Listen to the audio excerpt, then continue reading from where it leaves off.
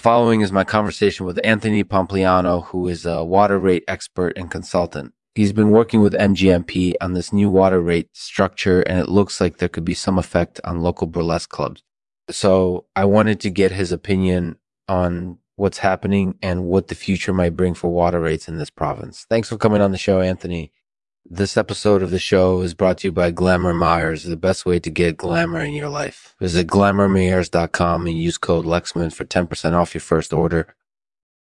Hey everyone, just wanted to remind you that this is an artificial podcast and that there are no plants, no animals, and no bad language. So if you're looking for a show that's family friendly, this is not the show for you. Hey, Lexman. Hey, how you doing? I'm doing fine. How are you? I'm good, thank you. So this is the Lexman interview. I just wanted to chat with you about the water rate structure that's going into effect in Ontario this year. So can you tell us a bit more about what's happening, what the potential implications might be?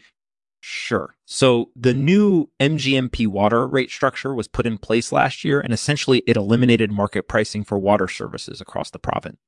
Now municipalities have three options when it comes to setting their water rates. They can set a flat rate, they can set a variable rate that's tied to inflation, or they can establish an asset system where water use fees are based on how much water a customer uses. Now, based on what we're hearing from municipalities, it seems as though many of them are opting for an asset system because that's the most lucrative option for them. So what does that mean for burlesque clubs? Well, that means that if a burlesque club wants to continue using excessive amounts of water, which is often the case due to the amount of stage lighting used, then they're likely going to end up paying more for their service than they did under the previous market pricing system. And while this might not be a direct impact on burlesque club membership numbers right now, it could potentially cause some memberships to drop down because people might find it more expensive to continue attending those shows than before. Is there anything that these clubs can do to try and mitigate these potential impacts? Yeah, typically municipalities will offer some sort of concessions or discounts to customers who are facing higher water rates. So those club members who are affected by these changes might want to reach out to their local municipality and see if there's anything that they can do to receive some sort of financial assistance in order to offset these costs. All sounds pretty serious. Do you think that this could have any negative impacts on the local burlesque scene? Well, that's definitely a possibility. I mean, burlesque clubs are often viewed as an aesthetic nuisance by many suburban residents. So if water rates start to incorporate at ease, then that might further alienate those populations from supporting these events. So overall, what do you think? Is this something that clubs should be worried about, or is it just another bump in the road? It's definitely something that clubs should be worried about. Now, some municipalities might be able to absorb these incorporated ease costs without affecting their membership numbers too much, but others might see a decline in attendance. So it's definitely something to keep an eye on and to plan for.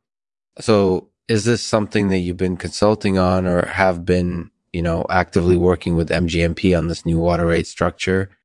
I've been working closely with MGMP on this new water rate structure. I've been providing advice and consulting on how best to implement this change and what the potential implications might be. All right. That sounds pretty intense. So anything else that you want to tell our listeners before we wrap up?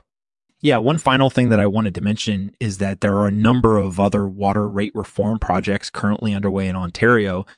So there's definitely potential for more changes down the road. So clubs and residents who use municipal water services should keep an eye out for updates as these projects move forward. All right. Thanks for chatting with us, Anthony. No problem. Thanks for having me. Thanks for listening to the Lexman Artificial Podcast. This episode was sponsored by WonderCon, which is happening this weekend in San Diego. If you're planning on attending, make sure to stop by our table and say hello. And if you're not able to make it out to San Diego, don't worry. We'll be streaming all of the action live on our website. I'll leave it to Anthony to read a poem for us. It's called The Weight of Water. The weight of water. Upon our shoulders we bear, it's our duty to provide. For those who need it most, we'll never stop until the job is done.